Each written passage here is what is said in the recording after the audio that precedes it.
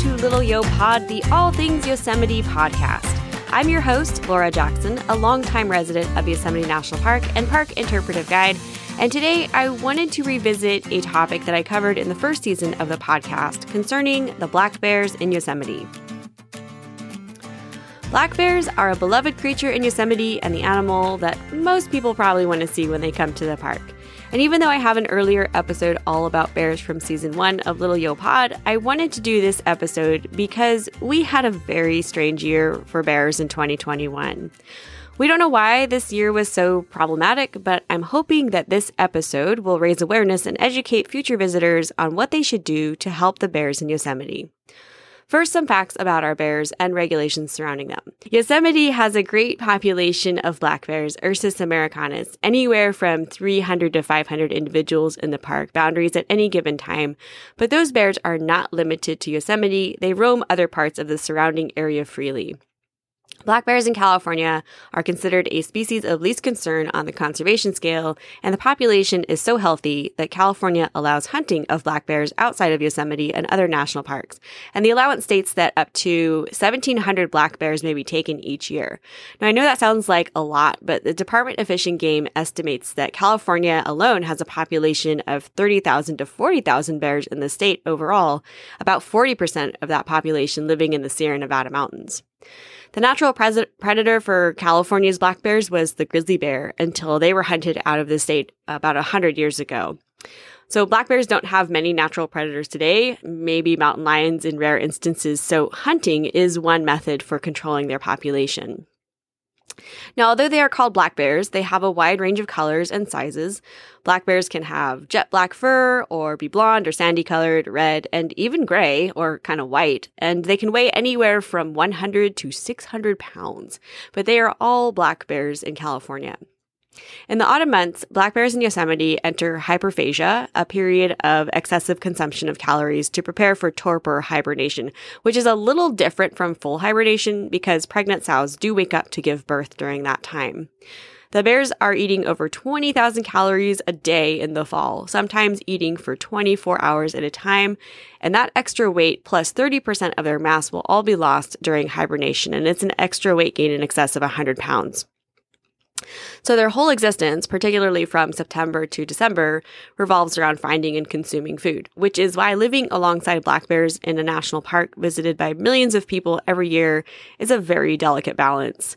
Black bears will always seek the most caloric food sources, and often that is human food. And when a bear starts adapting to finding and consuming human food, that's when we have a big problem. So from the 1920s to the 1940s, the Park Service actively fed human food to bears in Yosemite for entertainment purposes for visitors. Consequently, we had bears that were very sick and very motivated to seek food in campgrounds and picnic areas.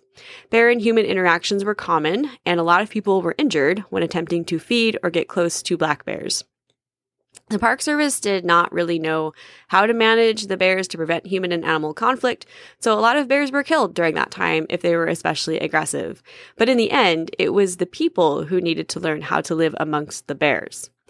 In 1998, after an article was published telling the story of a mother bear and her 2 cubs that had to be killed in Yosemite after too many incidents with park visitors, the public was outraged and demanded action. From that year on, the U.S. Congress allots $500,000 dedicated to bear management in Yosemite. Bear-related incidents dropped steadily over the next 2 decades until 2019, when we hit an all-time low with almost no reports of bear incidents. But now, in 2021, we are seeing a troubling trend, an uptick in bear incidents, bears displaying unusually aggressive behavior, actively stealing food from people, picnicking on the beach, breaking into food storage facilities, and many other incidents. One aggressive adult male went so far as to bluff charge a group of people into the river before a wildlife ranger showed up to shoot the bear with a non-lethal rubber bullet. And that was really the only thing that scared him away. It was like 40 people. It was crazy. I have to say, in all of my years living in Yosemite, I'd never seen anything like it. Unfortunately, that bear had to be killed, and he is not alone. Bear incidents in Yosemite are up by 120% this year compared to 2019. The wildlife team is working around the clock to keep bears from populated areas, but something really strange is going on with them, and there is really no explanation. This year, Yosemite Wildlife had to kill almost as many bears as they had to in 1998, the worst year for bear incidents on record, and that includes a mother and her 2 cubs this year. It is tragic, but really the only course of action after many attempts at hazing and even relocating bears continuing to seek food and displaying aggressive behavior. It's a last resort, but sometimes they just don't have a choice. And I do not fault the bears. It's not a bear problem. They are at the mercy of the humans, the more intelligent creature they are living beside. So while we don't know why this year is so different, there are some theories, and it's probably has a lot to do with all of these combined. One is that we are in a drought, so some food sources may be depleted early in the season. Also, because of the earlier seasonal approaches due to climate change, like spring is arriving in winter now, the food sources the bears have evolved to depend on at certain times of year is different, and they just have not adapted to that change yet. Another factor is that a lot of our bears had that 3-month gap in 2020 when Yosemite was closed due to COVID. And during that time, bears were allowed to roam freely and were not chased out of places that are typically inhabited by people. This especially pertains to cubs emerging from hibernation with their mothers for the first time and not being taught which places to avoid during their developmental period. And yet another theory has to do with the type of visitors to Yosemite. A lot of new people have been coming to national parks and wilderness areas since COVID hit, and they may not be familiar with how to interact with wildlife or what to do when they see a bear in a developed area, like a campground or populated trail. And I'm going to also throw in social media, the people trying to get too close to bears so that they can upload the video onto their TikTok or Instagram stories or whatever. I think that's also a contributing factor. So whatever the reason, a combination of all those things, regardless, it is up to us, the educated and the willing, to help the bear situation and get us back to a balanced system for bears and humans in Yosemite. So what can you do to help? First and foremost, you must store your food and all scented items properly if staying in Yosemite overnight. Proper food storage is our best prevention from drawing bears into developed areas. The Park Service has put bear lockers in all of the campgrounds and tent cabin areas and even at trailheads, so you can lock up your food in a place where bears know they can't get to it. We don't allow food storage in cars or tents because Yosemite's black bears have figured out how to get into those structures effortlessly. Also, putting food in the trunk of the car does not work because bears seek food by scent. They can smell food from over 4 miles away, so they can certainly find whatever you're hiding in there too. Next, be sure your food is always secure and within arm's reach. Often, campers and day trippers will take out a buffet of food and set it up on a picnic table and then go down to the beach or something, leaving that food open to wildlife.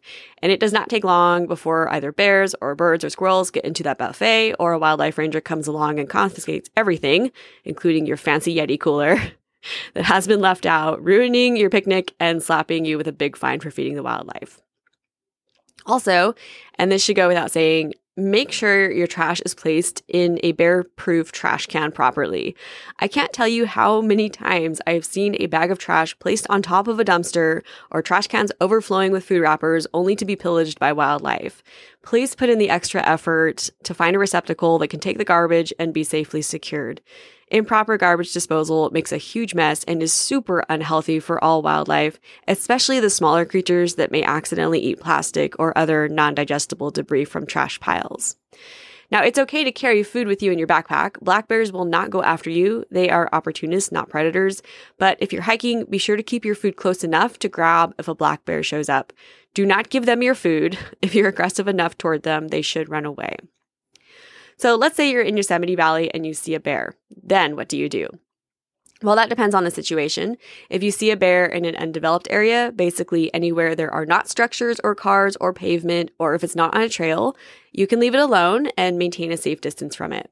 A safe distance would be about 50 yards or like 4 bus lengths away from a bear. Basically, if you can cover it with your thumb, you're far enough away. Bears naturally forage in the forest and meadows, and we want to encourage that behavior, so we peacefully leave them alone in that situation. Now, it's okay to take photos from a safe distance, but if the bear starts moving toward you, move far away from it and give it plenty of space, maintaining that 50-yard gap. Sometimes bears can get very close to people, and cubs especially may not have developed that fear of humans, but you must never approach, touch, or handle a bear in any situation. I know this sounds obvious, but a woman was caught holding a bear in her lap this summer and feeding it a sandwich, which I'm pretty sure that bear had to be put down after that, and hopefully she got a fine.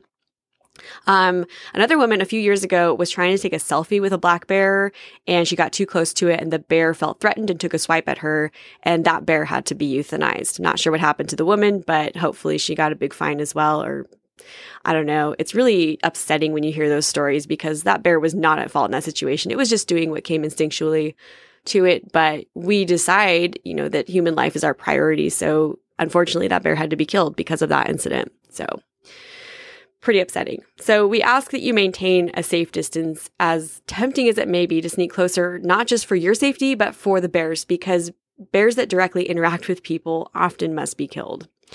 So if you see someone behaving inappropriately, please say something to them. Explain why we must keep a distance, and if they won't cooperate, call law enforcement. Bears are protected in Yosemite, and harassing them is a federal crime, so feel empowered to utilize that resource if the offending party refuses to cooperate. Now, let's say you're in a campground, cooking hot dogs or whatever, and a bear starts sauntering toward you. What do you do then? Well, that bear is in a no bear zone, so this is where you need to get really aggressive. I have been ashamed of the displays of so-called aggression I have seen this year from people attempting to scare black bears. A lot of times people will clap their hands or just wave their arms around or say, "Get out of here, bear," like literally just like that. And that just does not scare them. I mean, would that scare you away? I don't think so. You have to imagine that this situation is life and death, you or the bear, and all you have is your body and your voice to scare the crap out of them. So this is where you display really aggressive body language, making yourself look big. You can even take a few steps toward the bear and scream as loud as you can. You can say, "Get out of here, bear," or go, bear, not today, bear." It doesn't really matter. They don't speak English anyway, so...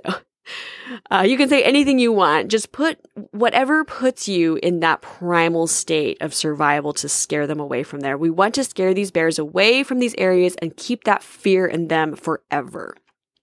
Basically, we want bears to be afraid of humans. We want them to perceive us as a threat. So anything you can do to create that fear is going to be helpful. As mean as it is, you're doing them a huge favor. However, be sure to use only body language and your voice, and occasionally you can throw small objects at them like sticks and pine cones, not rocks or anything too hard. They really don't like things flying at them, but don't try to hurt them and definitely don't corner them. They could get aggressive if they don't have a clear exit and if they feel threatened. Also, and I cannot emphasize this enough, but do not use bear spray. Our bears are not predators. They are easy enough to scare away, and bear spray has never been effective or necessary against them in Yosemite. In fact, it is illegal to carry bear spray in Yosemite, so don't even bring it with you. The only thing bear spray has ever done is get deployed at an inappropriate time and make people really sick if they are in the vicinity, and nobody's happy in that situation. Bear spray is potent. It is considered a weapon in Yosemite, so just leave it at home. Lastly, don't let anyone bully or intimidate you into not scaring a bear away from a developed area. I get yelled at all the time for this by people trying to take pictures, but I wear their insults like a badge of honor because I know that I may have just saved a bear's life, and that takes care of any nasty looks or comments coming my way. So feel empowered, feel brave and bold to be a champion for Yosemite's bears. If you see a bear in Yosemite, the wildlife team really likes to know about it. We do have a few bears tagged and collared, but most of them are unidentified, and sharing that information helps wildlife determine where there are wildlife corridors where we need to adjust speed limits on the road and so on. You can report bear sightings to the Save a Bear hotline by calling 209-372-0322, and I will leave that number in today's show notes. If you come to Yosemite a lot, it's a really good number to have at the ready. If you want to know more about Yosemite's black bears, check out the website keepbearswild.org, where you will find general information about the bears, the bear blog written by wildlife rangers, which is pretty cool, and the ever amazing bear tracker, a map that tracks where GPS collared bears go throughout the day. It's pretty interesting to see where they travel to. I want to thank you for listening to this episode of Little Yo Pod. If you like this podcast and you have a moment, please subscribe on your listening platform so you get updates when we release a new episode. If you have time, leaving a rating and review is extremely helpful and means so much to me. I read every review and they are so kind and make me feel so good about doing this work. Also, if you want to support Little Yo Pod financially, I'm leaving that option available via my personal Venmo account. In case you haven't noticed, I do not have ads for this podcast. I'm not sponsored and I do not get paid to do this, but it does take a lot of time and resources to produce this content. So if you're interested in helping to keep the podcast going, you can find me on Venmo. I am at Laura-Jackson-23, and I will leave a link for that in the show notes, as well as all of my resources and ways to contact me and the website, keepbearswild.org. All right, guys, that's going to wrap it up for this episode of Little Yo Pod. I hope you feel empowered to help us keep bears wild on your current or upcoming Yosemite trip. I'm Laura Jackson. Thanks again for listening, and I will see you in Yosemite.